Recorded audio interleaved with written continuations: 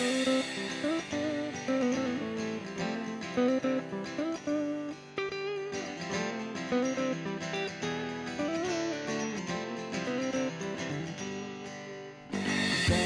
the world who's returning. Well, hello, and welcome to another episode of Counterculture Catch-Up, where we recap our weekly discussion from 4 weeks ago. Our goal is to motivate the church to influence the culture around us with the kingdom of God by applying a biblical worldview to every single topic. Amen. Yes. To my left is our, don't take this the wrong way, priestly pastor, Jamie. Jamie, I'm good. how's that for some redundancy to start? I'm good. Well, it's sort of, it's not redundant. Actually. Yes, and of course, we just found that out. We know that we are all priests. Yeah. We are a kingdom of priests. Amen. And today we're going to be talking about the Reformation in our 10-part series, How Should We Then Live? Yeah. Went over the Renaissance. Whenever we had that last episode, then we're off for a couple weeks. And so now we're talking about the Reformation. Key moment in the Reformation is Luther's realization that all Christians are priests to God, and that though there is hierarchy in the church in terms of pastors, teachers, shepherds, elders, but in terms of our standing before God, we are all on equal footing as kings and priests because we're in Christ, and that's what Christ is. He is our Amen. high priest. So, Amen. So, Yeah, good stuff. Yeah. Yeah, and thank you again for all you folks who have commented and who've given us some suggestions and things like that. We definitely are planning on getting to some of those topics. So Yes. we're grateful for that. Keep sending the comments in. I write them all down. We don't forget all the topics that you guys bring up. We love getting that, so we're super encouraged, and share it, and we'd love to get this kind of stuff out, this content out to more people if you enjoy it. So definitely send it out. So yeah, this was great. This episode of How Should We Then Live? The video will be linked at the bottom underneath our video. And definitely encourage you to watch it. It's literally 25 minutes long. Well, figuratively, literally. Right. Roughly 25 minutes long. And, very figuratively. Exactly. But there it is. That's like our classic counterculture saying. Yeah. There it is. Yeah, it's definitely So an finally inside joke. Yes. So for sure. So welcome in. Yeah. So last time, like Joel mentioned, we'd gone through the Renaissance, and then we're seeing the cultural shift into the Reformation, where we see that really the key point in the Reformation was when Martin Luther had nailed his 95 theses, but it was that 1995? When did he do that? I don't think so. But it was 1517. I would have been born by In then. 1517, he nailed 95 theses. Although I have heard it's a thesis. Matter of fact, by Francis Schaeffer. The problem is... But that's okay. Theses. It's plural. Yeah, it's plural. It's not 95 theses. 95 Theses. points. But that kind of kicked things off for A lot of the things. people to start to shift from the church being equal with God's word to where God's word started to become elevated. And like you had said, that all men are priests. Well, all Christians who belong to, all men who belong to Christ are priests. And so, another point that was a key thing then was that it was only through Christ, not the works of the church, that you received a relationship, a good standing with God. Grace, yeah. You received grace, exactly. Yeah, so, not through the saints or Mary or any Right. other, or the priest, but Right. solely through Christ. Yeah. So, and then there was a third point that he had brought up, and it had to do with this, where in the Renaissance, there was an exaltation of man, this naturalistic viewpoint, where the man was being elevated. So the artwork, the music, everything was being elevated, but with the wrong focus. And the Reformation started to change that focus to be where you looked at nature and you appreciated nature because it had value, because God made it, not because it had innate value. It had meaning all by itself, but the Reformation, those kind of changes started to take place.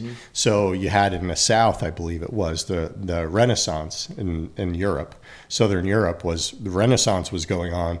And in Northern Europe, now we see this Reformation start taking place, and you see changes throughout the different cultures over the course of time, number of years. So you got Zwingli, he mentioned Calvin. So Zwingli is in Sweden, in Zurich. Calvin wrote his institutes. Calvin wrote his institutes. Martin Luther translated the Bible into German. So it's like all this stuff was going on, which allowed people now to have access outside of the church and to start to see things for how they really were. It's crazy how fast in the scripture, how fast it spread too, because like themes and beliefs and different ways of looking at stuff usually does not. It takes like a long time, and this took a long time sowing the seed. We kind of talked about that the past couple episodes. With the Renaissance, a person here or there, who brings up, makes a stink about the church maybe formulating a doctrine outside of scripture. But then once Luther and Calvin and them, it took off and spread like a wildfire, like the Pope said, a wild boar has entered into the vineyard, into your vineyard, O Lord, and kind of praying an imprecatory prayer on Luther, like, Lord, please protect your church from this wild boar who's gotten in and he's messing everything up, and that kind of was, it wasn't originally the goal of Luther was not to bring it was to reform the church. It wasn't to make a whole new system or anything like that. And his objective wasn't to come against the church. No. It was to just this is what the scripture says. Just to have a conversation at first. It was, I don't see this in scripture, so let's have a talk about this. Right. And Luther was a priest, so he did have he was a monk, so he did have some standing in the church where they should have fielded his questions and stuff. But instead... he was a professor too, wasn't he? Didn't he like a scholar? I thought he taught at an institute. Professor of philosophy at the University of Wittenberg. Yeah. There you go. 1508. Yeah, cool. Nice. So he received his doctor of theology in 1512. And that was before the Reformation. Yeah, so he had a doctorate. So he should have had a lot of sway, in the Catholic Church. He was not just starting his own, Protestant church or whatever like that. He was just bringing up points that he thought were against Scripture. And I think it's kind of a shame that the church at the time, the Catholic Church, was not able to combat what Luther did. And they didn't even really try. It was just like, we're the church, you don't have any say, so follow the Pope, And that's kind of when Luther had to kind of be like, well, sorry, because you didn't convince me. And unless I'm convinced by scripture or by my conscience, then I can't recant what I wrote because I'm standing on the only thing that I can, which is how I view God's word. And so, we should not be like that, like what the church did, where the church was like, well, we just have this authority, and so you don't have any say. We should be able to be to know scripture so well and to know history so well that we can be like, let's look at these beliefs and stuff, and we can have a conversation with anybody, and not just say, well, you're only whatever, but I can't even bring that up to you. Or we shouldn't be able to talk about this. Especially if we're all Christians, we should be able to talk about anything. Amen. In love, and not just standoffish. So with the humility to challenge our own beliefs and hear from other people.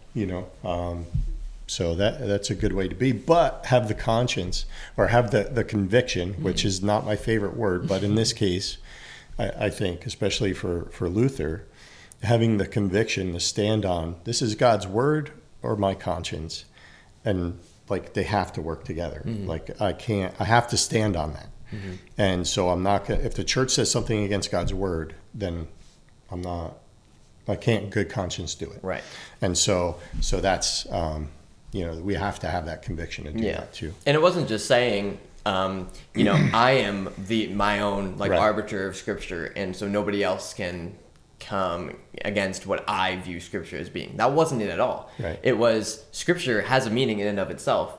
So if you can convince me that my reading of Scripture is wrong, then I will gladly change my views, because Well, yeah. Scripture is the final thing. But So, like you said, though, they weren't trying to convince him. No, They were exactly. standing on tradition of the church Yeah. to say that it's not either worth our time or Mm-hmm. this is just how things have been. So therefore, just leave it alone. Mm-hmm. And because questions of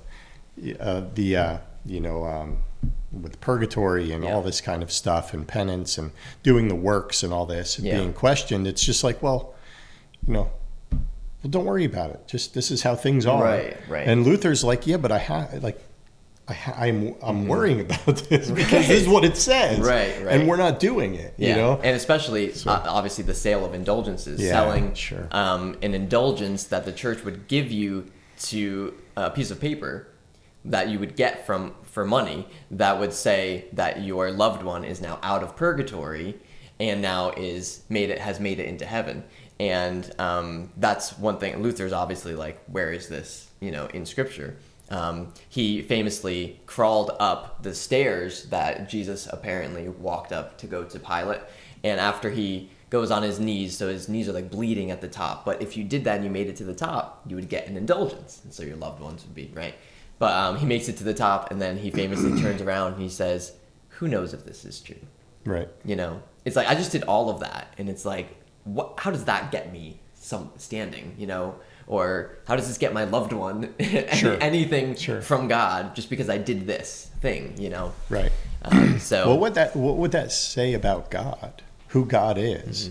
That He cares about that? Yeah. Like, I want you to be in pain, and then I'll be satiated. Now I can. Yeah. Okay, I'll let somebody go into heaven. Right. It's like that had to be a question in his mind too. Right. To be like, well, the nature of God. This just isn't God's nature to be like this. Yeah, I think that's why God used Luther, because Luther had a very peculiar personality. Oh, yeah. He was a priestly peculiar priest. Yeah. There you go. Just because of his mindset and his attitude, which he was very bullish, kind of like a wild boar. And there's another famous thing where he goes into the confessional booth as a monk, and he's for 3 hours confessing his sins to the priest. For 3 hours. And it's like, what could you possibly do wrong as a monk? And there's no even technology in those days. So it's Right. like you're just in a cell praying.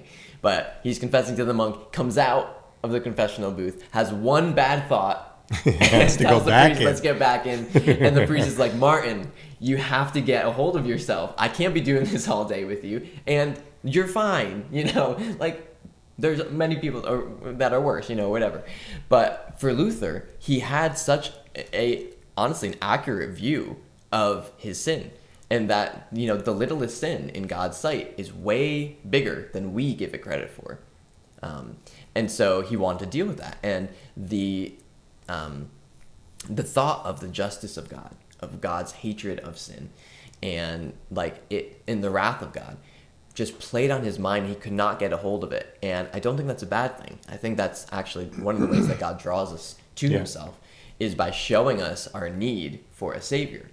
But Luther realized, I can't have salvation if this is what it is. If it's every time I sin, I have to go to this confessional booth so that God will forgive me. Then I go back and continually going on this treadmill of sinning, getting back. It becomes my works equal my salvation. Yeah. And reading the Scripture, that's not true. Yeah. So yeah. And that's when he had his epiphany in the monastery, reading Romans 1:17. I wrote it down, that the just will live by his faith. So being just. So again, like, how can I be clean and just and pure before God? You live by your faith, and it's in Christ alone. And that's why it says the righteousness that comes from God, that is by faith. And so not through relics, not through like pilgrimages, going all the way to Rome or whatever it is, which would be a long, hard journey from Germany. But if you make it to Rome, you get these, So it's all about doing these things so that you get grace from God. And Luther's like, there's got to be more than this. This can't be what Christianity truly is. But I think God used his personality of that, and the meticulous detail, as well as having a temper. And if you read any of his writings, he definitely said some things that are not very nice and are completely overboard. But I think God used that, and really, like, the church needed somebody who was not going to back down, somebody who was really strong and convicted about what he believed, for it to have that impact that Luther ended up having. So well, Francis Schaeffer brings it up too, that the Reformation, for all of its good, I mean, it wasn't perfect. It was not perfect, and so there was a lot of issues. But it's like, when you look all through the history, you have the early church going through the Roman era. Then you get into the Middle Ages, like, you're following this whole thing that Francis Schaeffer is doing, watching the church, and you see all this kind of baggage the church picks up. Yeah. And now it's like it reaches its pinnacle in the Renaissance of this naturalistic kind of mixing the world and the church, and bringing humanism in and mixing traditions in that really aren't part of the scripture. And then it's like the rebirth of the church, with Martin Luther coming in going, wait, let's get back to the Word of God. What's the Word of God say? But it's kind of like a newborn deer that comes out and kind of can't walk very well, kind of stumbling its way. And there definitely was some things that they went overboard on. One thing I can think of is they would go, the reformers, or people who followed the reformers, they would go to churches and they would find like the saints that they had statues of them and stuff, and the relics of different saints or whatever, and they would like break in illegally to the churches and stuff and deface and throw down the statues, break them. That's probably not good. Vandalizing, because this is not in the Bible at all. And it's like, it's not in the Bible at all, but that's not the way that you're supposed to inspire change. So it definitely was not perfect. Make a lot of enemies. That's for sure. Pretty a lot of people died. It was a rough time, but a lot like a change that needed to take place, to start to elevate the Word of God above man and above the church. And a lot of great change went on through that whole time. In that elevation. Again, we mentioned with the Renaissance, the artwork, the music was all elevated. That didn't go away with the Reformation. Right. That actually was still understood that this is really good. We should be doing our very best, but not from a humanist perspective, but because this is God's creation. Right. So, and Francis Schaeffer brings up where it was Bach, he signed his thing to the glory of God. Soli Deo Gloria. Yeah. And so, and it was an indication of this is where the culture was headed. This is to the glory of God. So the artwork was still way elevated. Everything was elevated to show that. And I think that science itself started to really take a different place, because now you have scientists who are looking at the world around them and saying, I just want to dig in because I know God made this. Right. And I think he's understandable, as much as possible. As much as we can understand him, but he's made himself he's known. allowed us to see what we see. Let's dig into it, which is really the birth of real, like, in-depth science, scientific method, all that kind of stuff. Even math and different, all of the different sciences, like, creation science and things like that. Because we realized it was God's world. And so let's study it and see how much we can gain from it. And Kepler and all of them were either Christians, or at least they had a biblical worldview. So that was their goal, and I do think the Reformation had a big part big to play time. into that. It had to. And one of the key takeaways too, I think, is that the understanding during the Reformation, or what came out of the Reformation, the understanding that there is no meaning without the transcendent. and you can't have real meaning without something being beyond us, Right. beyond the thing, beyond the individual particulars. Yeah. particulars. Exactly. There has to be something that's beyond that, and we see that in our world today. I mentioned this on the last podcast, but which would have been like 4 weeks different, but now it's like not going to be. Now it's like 2 hours. And but for real though, like that is really, people are looking for meaning, but they're looking in this world for meaning. Right. They're looking for meaning in love. They're looking for meaning in their jobs, in their family, in their whatever they're doing. Their hobby, whatever it is, they're looking for meaning there. You're not going to find real meaning there. You have to look outside of the particulars. You have to look to something that's transcendent, that's beyond this. Look away from Otherwise, you get no meaning, no lasting meaning. It's impossible. Right. It just doesn't work. Yeah, you're playing off of the symptoms instead of going to the God who created all of these things, which then gives rise to the particulars. Yeah, because think like you look at everything in this world. Right now? It falls, well, any time, really. Okay. You look at even the laws of physics and of thermodynamics and things like that, the law of entropy. Like everything degrades. Everything's going downhill. Nothing's advancing more than itself. It can't produce more than itself. Right. People are dying. Animals die. Plants die. Everything dies. Everything erodes. Where's your meaning? If you look at it from a solely humanistic point of view, what do you have? You have nothing. There's nothing there. You cannot get meaning without God. It's impossible. You can have temporary, you think you have meaning, no lasting meaning. Impossible. You can't have it. Yeah, all you're doing is borrowing from what God has given. And, say you go into some sort of temporary pleasure or something like that, where it's like, okay, this is my meaning, but it always will fade. It will never give you fulfilling meaning. Very, very interesting. And so, another thought that the Reformation brought into the mainstream was that all of life now had dignity. Yeah. It was fallen, Right. you could see that there was still beauty in everything that God has made. And because of the freedom now that they had from the righteousness of Christ, that was like the big theological change that happened. Faith alone, we come to Christ, and Christ gives us his righteousness. So that now we are not filled with our sin anymore, but Christ took our sins away on the cross. So now we live in freedom.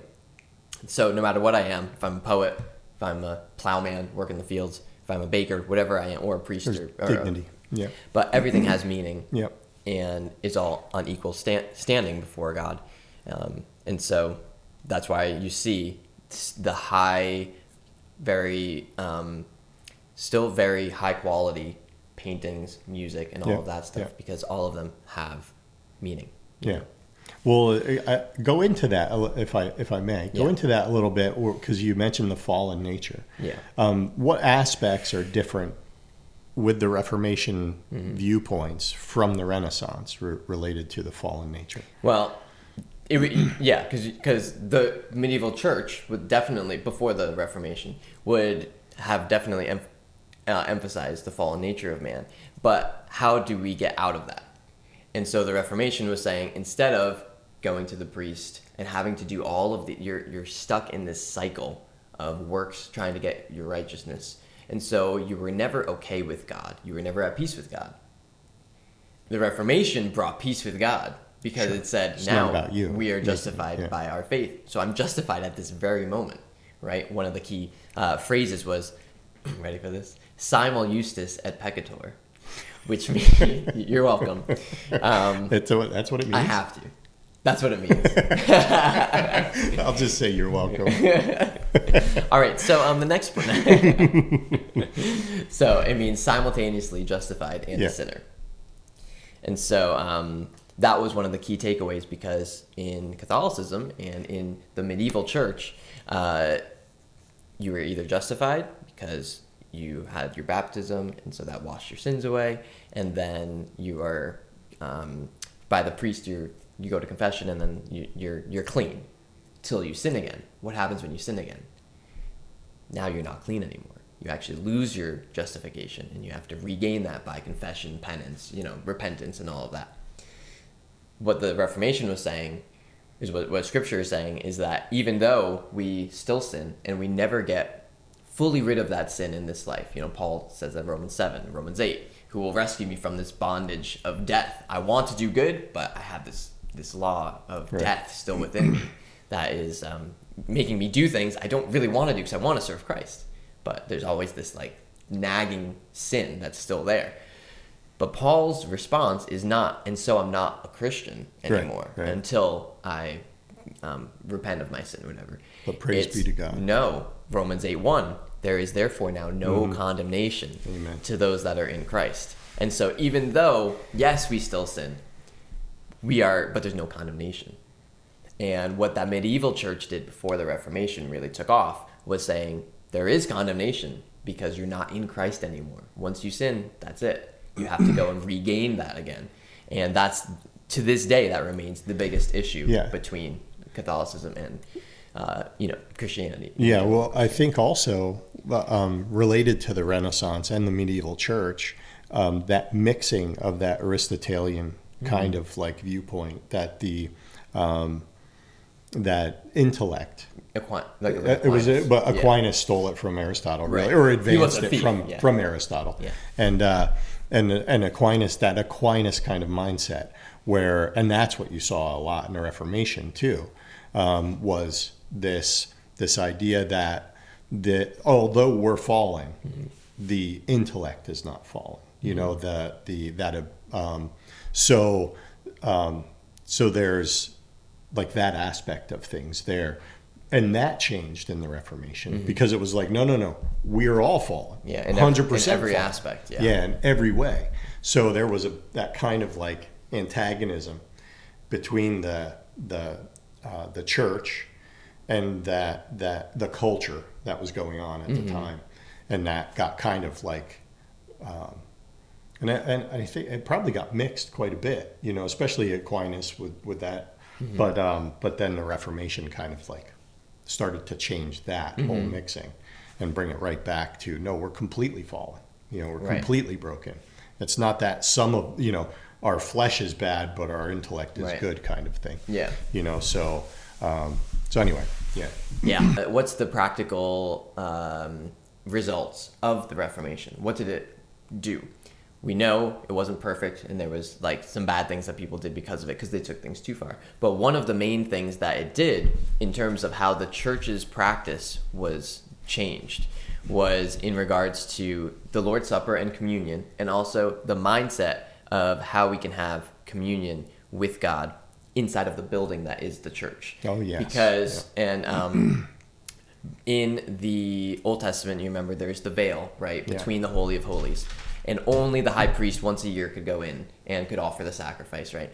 Well, when Jesus dies on the cross, the veil was torn from top to bottom, indicating God split that temple veil so that now common people can have access to God. Full stop. Not going through priests, not going, right? But just us and God. He is the mediator. And Jesus is our high priest. He went into the Holy of Holies. He made that perfect sacrifice. Now, in the medieval church, which is so interesting because they actually show it in the video, but before the Reformation, they had a sheet or a veil, I guess you could call it, between the congregants who would be sitting in the pews and the communion table where they would have the hosts and the wine. Now, obviously, at this point in time, the Catholic Church, which would have been, that established church of the medieval period, formulated the doctrine called transubstantiation, which was also based on the Aristotelian categories, which were coming into play around Aquinas' time. Transubstantiation meaning changing of substance, right? And so that belief that the bread and the wine literally become the body of Jesus. And so if you're, taking the communion bread, you're literally eating Jesus, literally, not figuratively, right? Not very, very figuratively, no, but actually literally, because it changes the actual substance.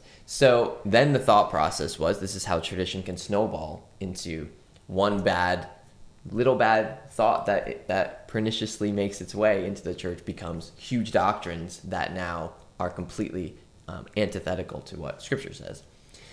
So now, when you have this veil, why would you have a veil when Jesus tore the veil? You have the veil because we know that we're all sinners. We're in the presence of Jesus, literally here. How can we be in the presence of a holy God, because Jesus is God? If you're a sinner. If you're a sinner, there needs to be that veil where only the priest could go get Jesus, bring him to you so you could eat him, and all of that. And so what the Reformation did was saying, nope, Jesus already tore that veil. We can, as sinners, because we are in Christ. We are perfect. We are clean. We are justified, and there is no condemnation. Yep. And so we can have full access and communion with God, even in our standing now, even though we fall, obviously. But we're in Christ. And so they literally in the church, they tore that veil down once again. But now in the Reformation time period, in the 16th century, and I don't think that was overstated, as long as they didn't hurt anybody while doing that. But I think it seems like they literally tore down that veil. And I think they put the communion table right over that, where the veil line was, the line where the veil came down. Put the communion table so that it kind of separated, it split it so that it's like, no, it's right there, so you can approach it. And it's so awesome. Yeah. Took the place of the veil. Yeah. Put the communion right there. Yeah. And so that was, and so it actually an emphasis on realizing our sinfulness. Even more so than being like, well, I went to confession, so now I'm good, kind of a thing. It's like, actually, you're never really good. We have sin nature still within us, but we are actually perfectly clean at the same time. And that's a huge difference. Yeah. Between I'm clean, now I'm not. Now I am, now I'm not. It's like, actually, you're both at the same time, but Christ always wins. Yeah. It's like that fickle finger of faith. Right. Yeah, got to get into that at some point. There it is. Perfect.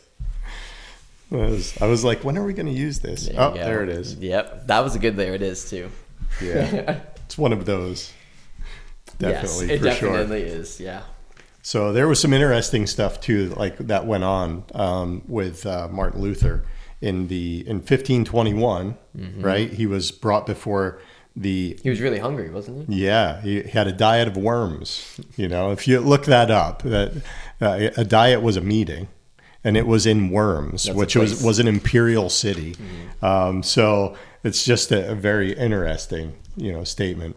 Which is a good name for a band or a song. It is I told right? you, it is a band, right? Yeah. And so he was labeled a notorious heretic, and it's called the Edict of Worms.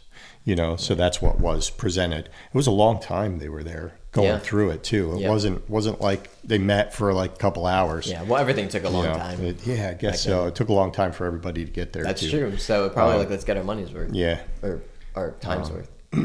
But yeah, and like we said before too, a lot of other stuff was going on. There was a French reformer, William Farel, who founded the Calvinist Church. Erasmus edited the New Testament in the original Greek and pushed to have the Bible translated in other languages. That was huge. Yeah. Like all this stuff was going on, and you have the timeline right here. Yeah. I mean, within a couple hundred years, right? Not even within 100 years. Yeah. So amazing amount of stuff that was going on. And I mean, if it wasn't for that, I don't know what would be going on in the church today. Yeah. We wouldn't have the availability that we have of the Scripture, that's for sure, and the church would really control what we understand. Yeah, and that's no good. Yeah, it's easy to say, why didn't they see the problems in the church sooner and stuff? But when you're in, and you see this in, certain like communist countries and things too, where how can you not see that you're under, submission of the state, totalitarian state, whatever. It's like, it's not easy when you're in it, and you just are brought up with whatever you believe or whatever they believe and that you're taught. And really the only thing that can break that is God, or is Scripture, which can lead you out of the system that you've always believed. But like brainwashing, or if you want to call it that, if you want to just call it conditioning, based on what you've always heard, is a very powerful. Sure. Well, fear is involved in that too. You know, if you put yourself in a place of like, well, what would I do?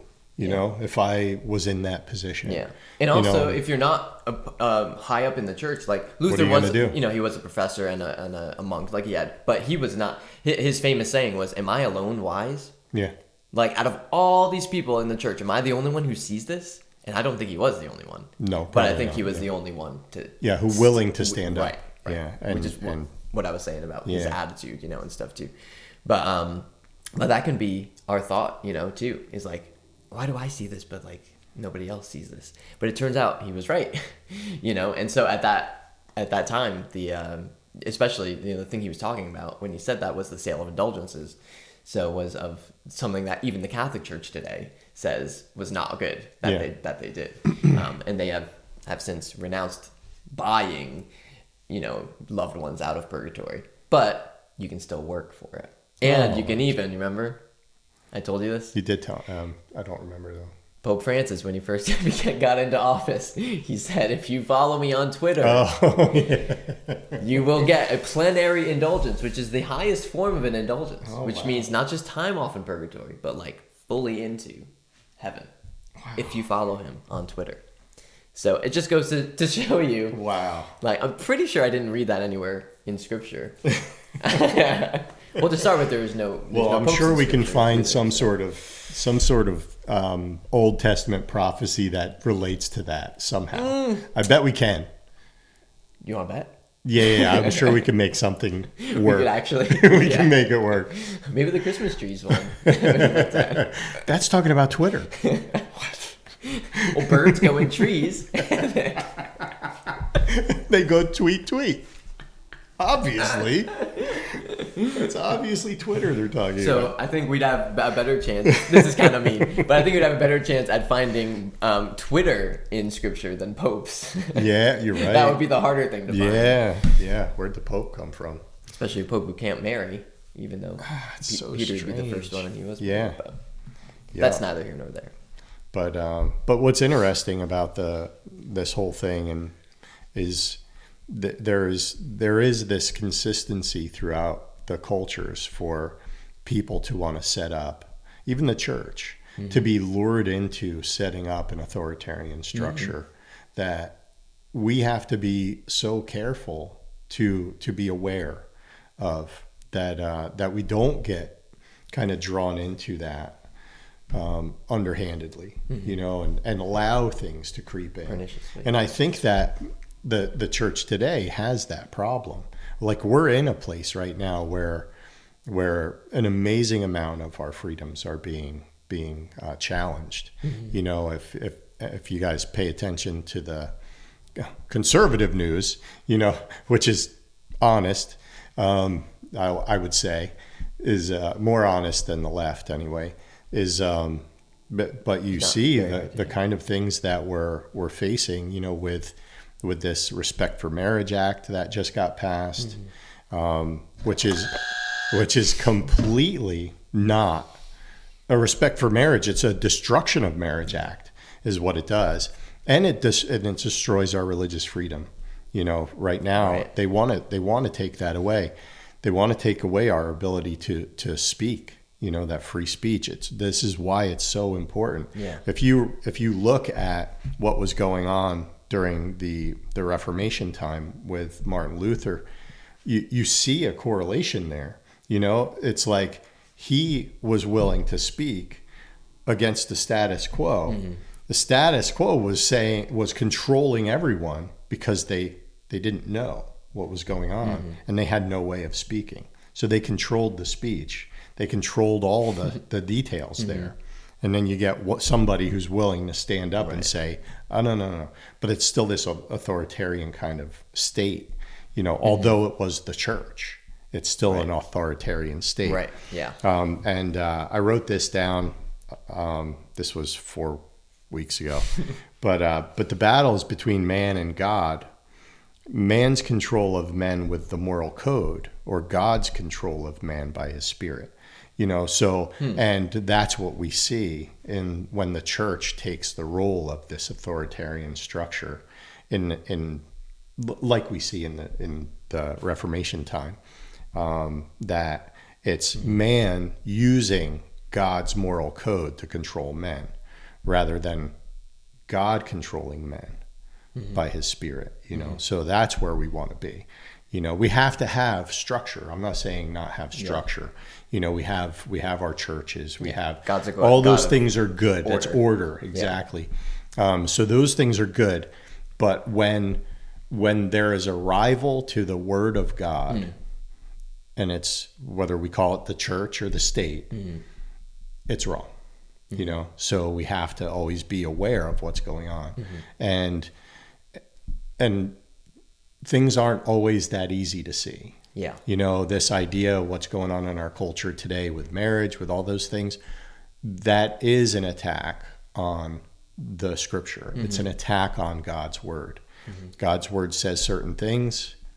The culture is going against it. The state is going against it. A lot of the church is going against it. Even, I think it was National Evangelical, whatever. Something like that, yeah. Something was for this Respect for Marriage Act. Right. It's like, what is going on? Yeah. And so we have to be strong enough to stand up. I don't know what the right answer is to how to really fight against that. But we do have to stand against it somehow. Yeah, especially if it's our team that's doing it. Like if it's the secular left, or whatever. Like you kind of expect that. But if it's, the evangelical churches, it's like, I kind of feel like a responsibility. I don't know, like you said, I don't know exactly what I could do, but to be like, this is like obvious. If you're on the side of scripture, then we should be able to somehow, I don't know, sign a petition or something to get to these leaders, to be like, do you really understand what you're doing? You're saying you're respecting marriage, but actually like God gets to define what marriage is, and you're redefining marriage if you're saying that it's, that it can be between things that God says it's not for, Well, it brings up an interesting thought too. Like, is it really God's plan for his body to be separate factions, or should we have that kind of, I don't know how denomination?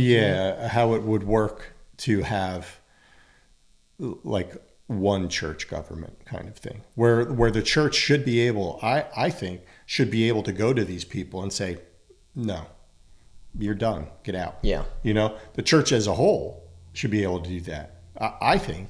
But I don't know how that would work. It just it just seems to be like, I just don't know if having all of these little offshoots and all these little governments with no, like we were saying, the authority is scripture. Okay, well, let's come under that. Let's unite under scripture, because there's nothing else to unite under. Right. We might disagree on a lot of little things, but scripture's here. We're the church. You guys are not following the word of God. You're done. Yeah. We're going to shut you off. Well, let me get on a little. But I don't know how that works. Let me get a little bit on the soapbox. Yeah, do it. Okay, so lay it on me, bro. And bring that exactly what you're saying into the Reformation and why that matters and why that happens today.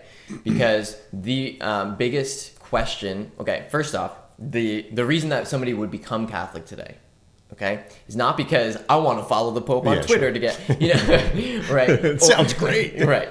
So, like we talked about this past year when we watched something, and it was like, try to paint whatever view in the best light and see why would somebody believe that. And then you have a much better chance of being able to interact with them. Yeah. So I've had to do this because my brother converted to Catholicism around 10 years ago, and is now studying to become a priest, actually. So I know why he did that. And so sometimes I'm being a little tongue-in-cheek about Catholicism in general and stuff. And that's because, I have studied it and I do understand where the differences are. And sometimes there are some things that are just silly, in my mind, like, walking through the doors in Rome, and that gives you an indulgence too. It's like, okay, well, I don't know why you would ever, believe that.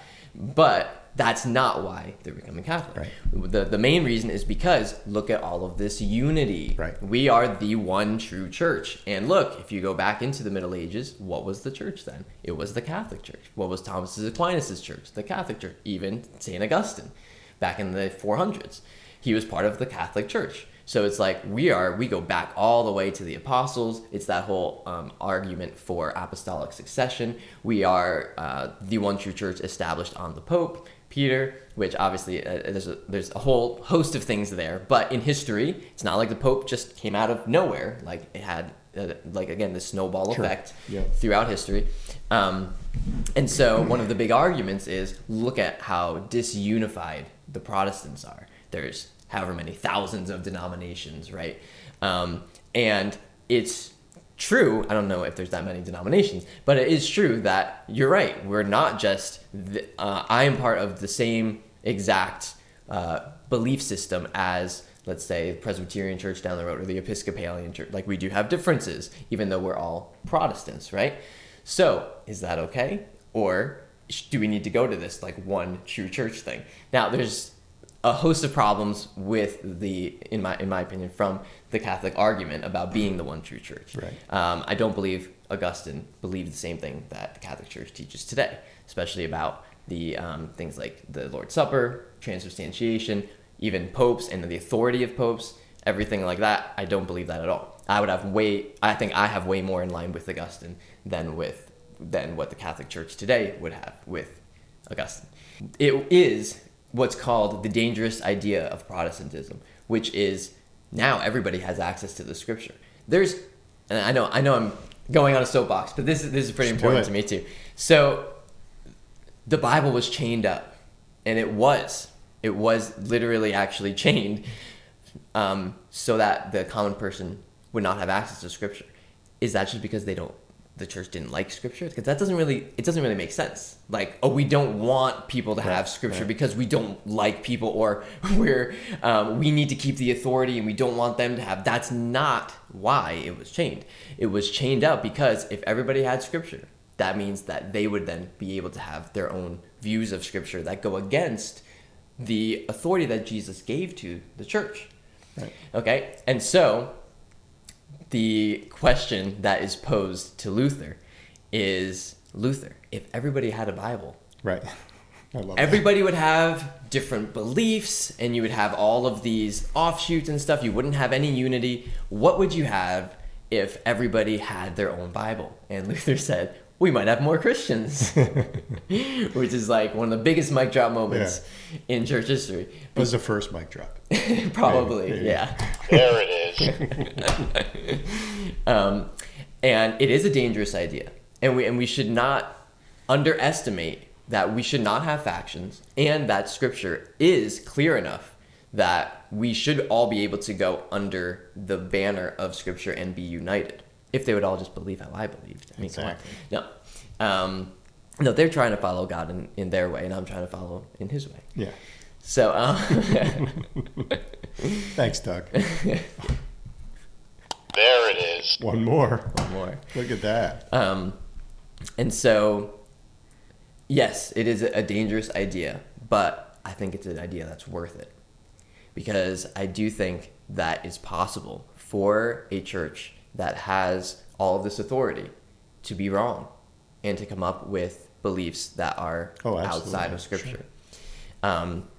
And so once you have that you can challenge, I realize it's a big step. It was a monumental step to go from the authority of the church. The church was a thing. It wasn't just like, the Christians are the church kind of different churches. Yeah. We're going from that to, ready? Promiscuously bringing the Bible everywhere. And so now, yes, people do have the responsibility and the accountability of accurately handling God's word for themselves. If they do that, they will realize that there still is authority in the church and that they're not supposed to be by themselves, just interpreting scripture for themselves. Because scripture talks about be subject to your leaders and your authorities. And so some people went too far and they didn't have any authority. But if you're reading scripture, you wouldn't come to that conclusion. Okay, so I think that's the most important difference between why somebody would be Catholic, and also I think that's also why there's so many nominal Catholics today. I know there's nominal Protestants also, meaning in name only. They don't really care about their faith. They just go once a week or whatever. But in Catholicism, because they're the church, what do I need to do to be saved? Tell me, church. Right. Well, go to confession once a year. Go at least to church on these holidays and pray this many Our Fathers and whatever. Okay, that's all I need to do. Perfect. And so it's very rigid and it's very set up that this is all you have to do to be in line with the church. Biblical, Christianity is like Christ has to be your life.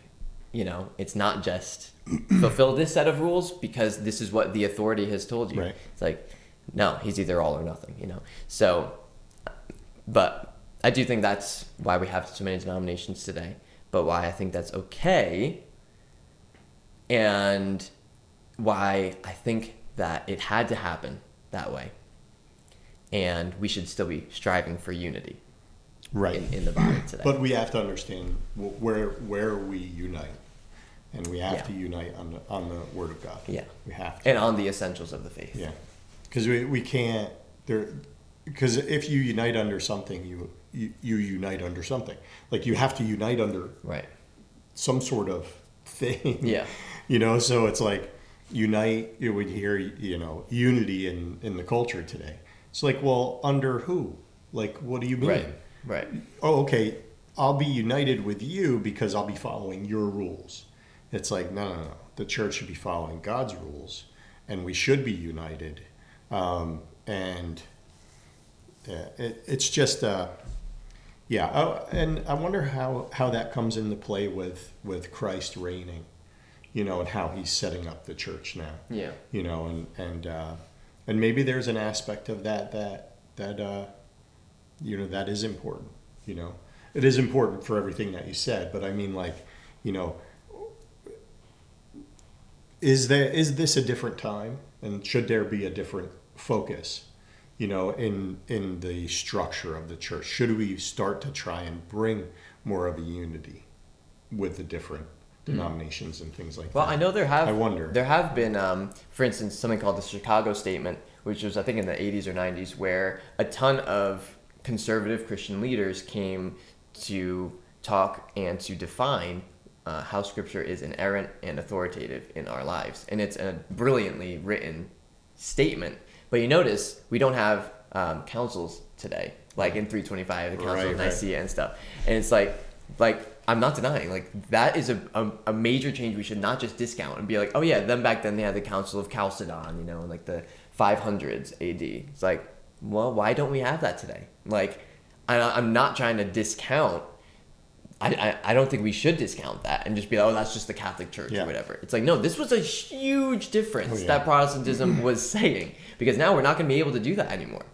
Because who's going to be the council of the church saying this is what, because now it's faction in that sense, But what are we united under? We're still united under Christ but it's not the institutionalized, establishment of that. Yeah.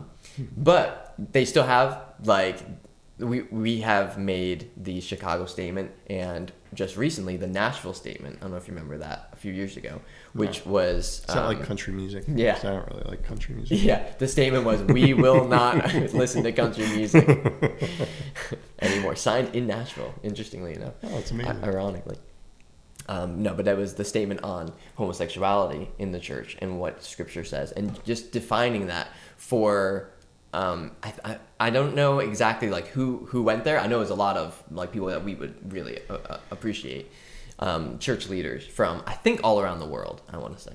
So that's probably the closest that we're going to get in terms of the church all coming together to make some sort of a statement on that. But I do think that one of the defining lines is between conservatism and liberalism in terms of theology, not politics.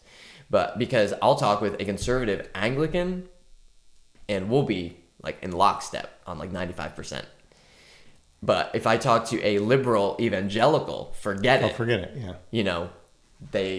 Jesus didn't even die to take away our sins. We're all gods. It's like the whole thing is out of whack. And so the denominations to me are less important. I would like to look more into that, those statements. I don't know the Chicago statement. Mm-hmm. I'd like to look more into it. I've thought about maybe starting up one. Well, trying to do some sort of gathering of conservative churches, and really maybe set up something so that we can stand against the cultural things in lockstep. Right. And on the key issues. Yeah. When it's gay marriage or homosexuality, those kind of things, like get all those things down, and really, and it not be a denominational thing. Right. Exactly. But this is a Christian thing. Yeah. This is if you are a Bible believing Christian, and you care, and God's word is above your presuppositions, right. And Jesus is Lord, and all of that, then come to this, and let's put our heads together, and let's stand as a church together against the culture.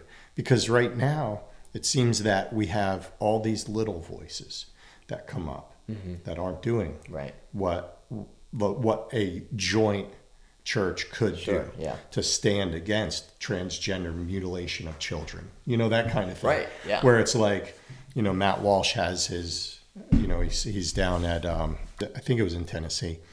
And if they have Ivy League things in Tennessee, no offense, I'm just kidding. Well, I know if you're in Tennessee. Christians aren't listening to country music anymore there. That's what I know. They signed that national statement. Oh, there you go. But there it is. But like in my view, I wasn't there. And so I'm calling myself out on this too. But in my view, if somebody's doing something like that, he should have had 1 million Christians there. There was like 3,000 people. It's like, no. We as the church should be able to band together, and you get 1 million Christians standing who love God, who aren't causing trouble, but are standing on God's word against some sort of thing like that in culture. That makes a statement. That's not just a couple people. That's a big deal thing. I don't know. I just wonder, because I would love to see, and maybe it's time for that. Maybe it's time for the church to start. Maybe that's the way the Lord wants to work his kingdom now. I don't know. It's just a thought. No, you're right. I mean, I keep going back to this. Sorry. But and I probably shouldn't do this, but I keep trying to bring it back to the Reformation and councils, because the Council of Trent. Why? Because this is about the Reformation. I don't know. For whatever reason, but the reason that a council would have been convened is because there was something so important that there wasn't something defined that they would gather together. So, Council of Nicaea. Who is Jesus? Is Jesus God? Is he the same substance as God, or is he just in the same, homoousios or homoiousios, literally one letter? That's what caused the Council of Nicaea. Right. So there's something really big happening that makes we need to come together to, not just because we agree already, which is kind of more what you're saying, but it was we need to come together to agree on something because we are not agreed right now. So it's that's a different purpose for it. And then that's why they would draft a statement, like the Council of Trent had all of its statements, one of them being not good, that saying faith without works that can save you. I'm paraphrasing, but so that was not something good that they agreed on. And that's one of the reasons we have to deny that. So it's like, well, what do you do when you have to deny? Right. So they came together so that they could have that draft after. So what you're saying is different from that, because that wasn't the purpose of what the council was for. It wasn't, you already signed the statement and now we're meeting together to rally, more or less, Yeah, get together, grow together, just be the church. Yeah. Really. That's fine. But it's just different from a historical council is my point, which I guess you would be fine with. 1 million Christians evangelizing like one area. Dude, that'd be so cool. Do you know who Jesus Christ is?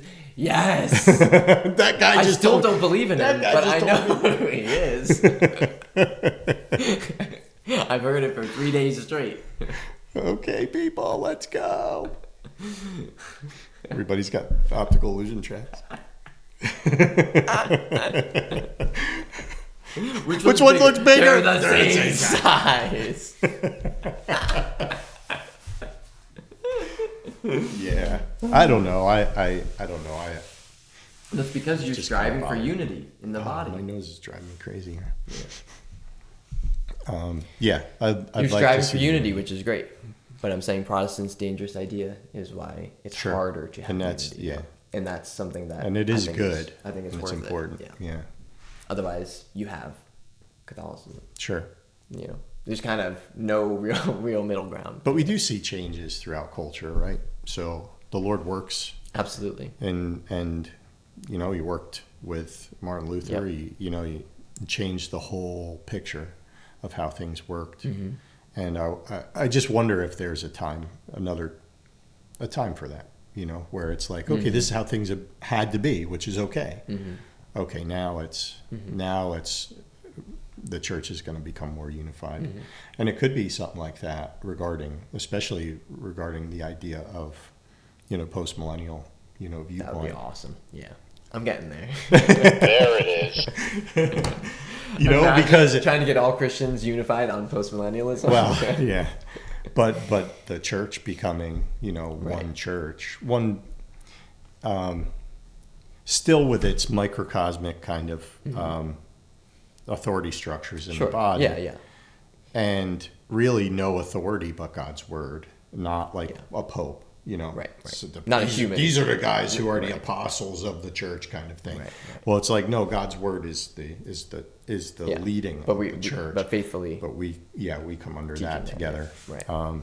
And Yeah, that's Yeah, what I think that'd be so we do awesome. have that with all of our yeah, brothers and sisters around the world. right. I think you're right. We do have that. It's just hard to physically Right. see that because But, we're yeah. all spread out from around the world. But I wonder if that is really the mindset of people. You know, I tend to think that most Christians think of the church as their church down the road. Right. You know, and don't think of the big picture church that they're part of. Yeah. And I think one of the things that I believe Mike Winger had said, I don't know if it was in this video or the other one that I was watching, but that we all have a job to do. When we become Christians, we don't come to church just to, or become part of the church just to be part of the church. We have a part to play in the church. Yeah. You know, like every single person has a part to play in the church. Yeah. And so a lot of folks don't get that. You were saved to do good works. Yeah. Yeah. They don't save you, but Sure. you have to be. That's why God saved you. But it's something that's missed. And the idea of the worldwide church, like really understanding that you're part of something bigger Yeah. than this little microcosm of believers. And, you know, what does that mean? How do you, is it time for the church to get past its little nuanced stuff, in a sense? Not get rid of it, Right. not change your, you know, who you are, not Yeah. come under some, you know, pastor whatever's authority. Sure. Yeah. But, you know, keep all that the same, but be unified under God's word and understand that we are one body. So let's work as one body. Yeah. You know, how cool would that be? Yeah. It's hard because you can't sweep the important stuff that you differ with under the rug still. Sure. You know, and you know, even in denominations that we would be close with, like, we still disagree with them on, you know, critical things. And even there's so many people today that are like, the Reformation is over. Catholics and Protestants, all those differences, either they were just back then or they don't matter now. We all love Jesus. Let's get together and we got to fight the cultural, right? Just kind of like you're saying. And you know, there's a sense in which that's true because we do agree on the cultural issues. But the underlying theological issues They're big enough are to so deal with, yeah. We can't so settle for important it. still, and Yeah. we cannot be unified in that sense because they don't have the same gospel. We don't have the same Right. way of salvation. Right.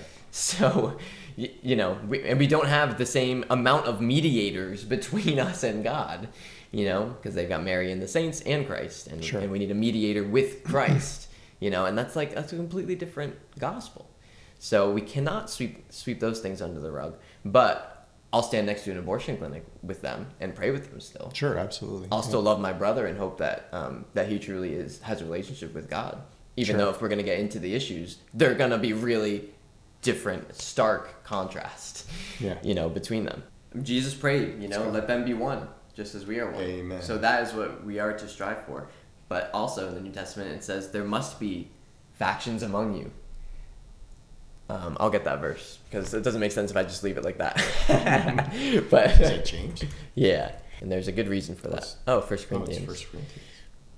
First of all, I hear that when you come together as a church, there are divisions among you, and in part I believe it. And indeed, there must be differences among you to show which of you are approved.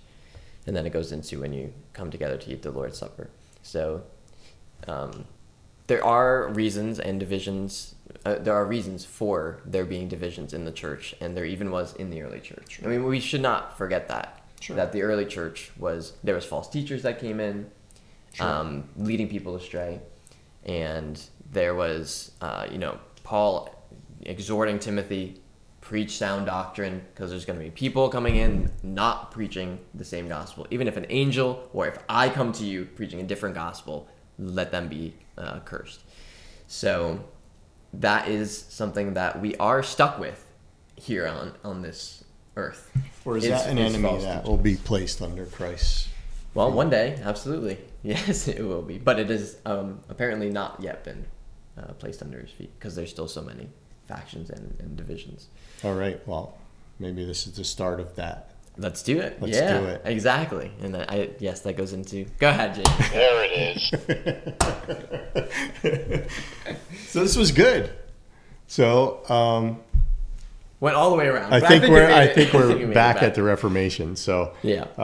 So super important time. If you haven't watched any of the old movies about Martin Luther, They're really good. good. All of them that I've seen have been really, really good. awesome. Martin And- Luther Heretic Yeah. is a good one. There's one called Luther. Yeah. That's a newer one. And then I think there's one called Martin Luther. Yeah. So Very creative. One from Very creative One from names. the 30s, one from the 50s, and one from the 2000s. Yeah, cool. But all good. And I definitely encourage you to study the church history, dig into it a little bit. There's a lot of, it's just an amazing thing how the Lord has worked through his church throughout all the different cultural changes. And the church, the true church, is continually Absolutely. standing strong, growing. Yeah. The word of God continues to go out, and that leads us to our end statement, yes. our tagline that the gates of hell cannot prevail against the Church of Christ. Yes. But I won't end there this time because I want to encourage you guys. Definitely comment, definitely share this, like this, subscribe to Freedom Church NJ on YouTube or anywhere you can get podcasts. And we definitely appreciate all the input that you give. And love to hear from you. So yeah, Now definitely. Now I don't even know what to say. Well, peace out, yo. No. You still have to say at the end. I said tagline. it. I know, but You want me to say it again? yeah, because it's a tagline. That's what you say at the end of every podcast. Come on, man. I'm going for consistency. Come on, man. Don't be this crevice in my arm. Yeah. There's so much hair on that anyway. I don't want to be that. All right. And like I just said, remember the gates of hell will not prevail against the Church of Christ. Amen. Yes. There it is. There you go. Amen.